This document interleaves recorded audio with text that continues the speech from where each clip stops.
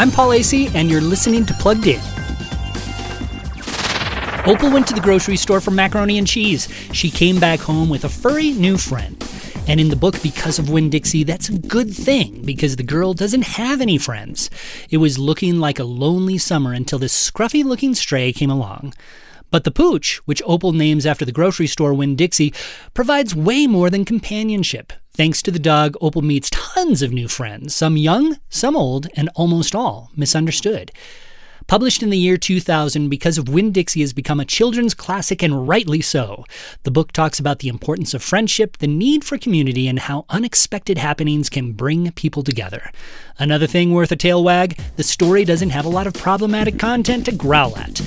We've got our own sort of wins at pluggedin.com/radio, winning book reviews. I'm Paul Acey for Focus on the Family's Plugged In.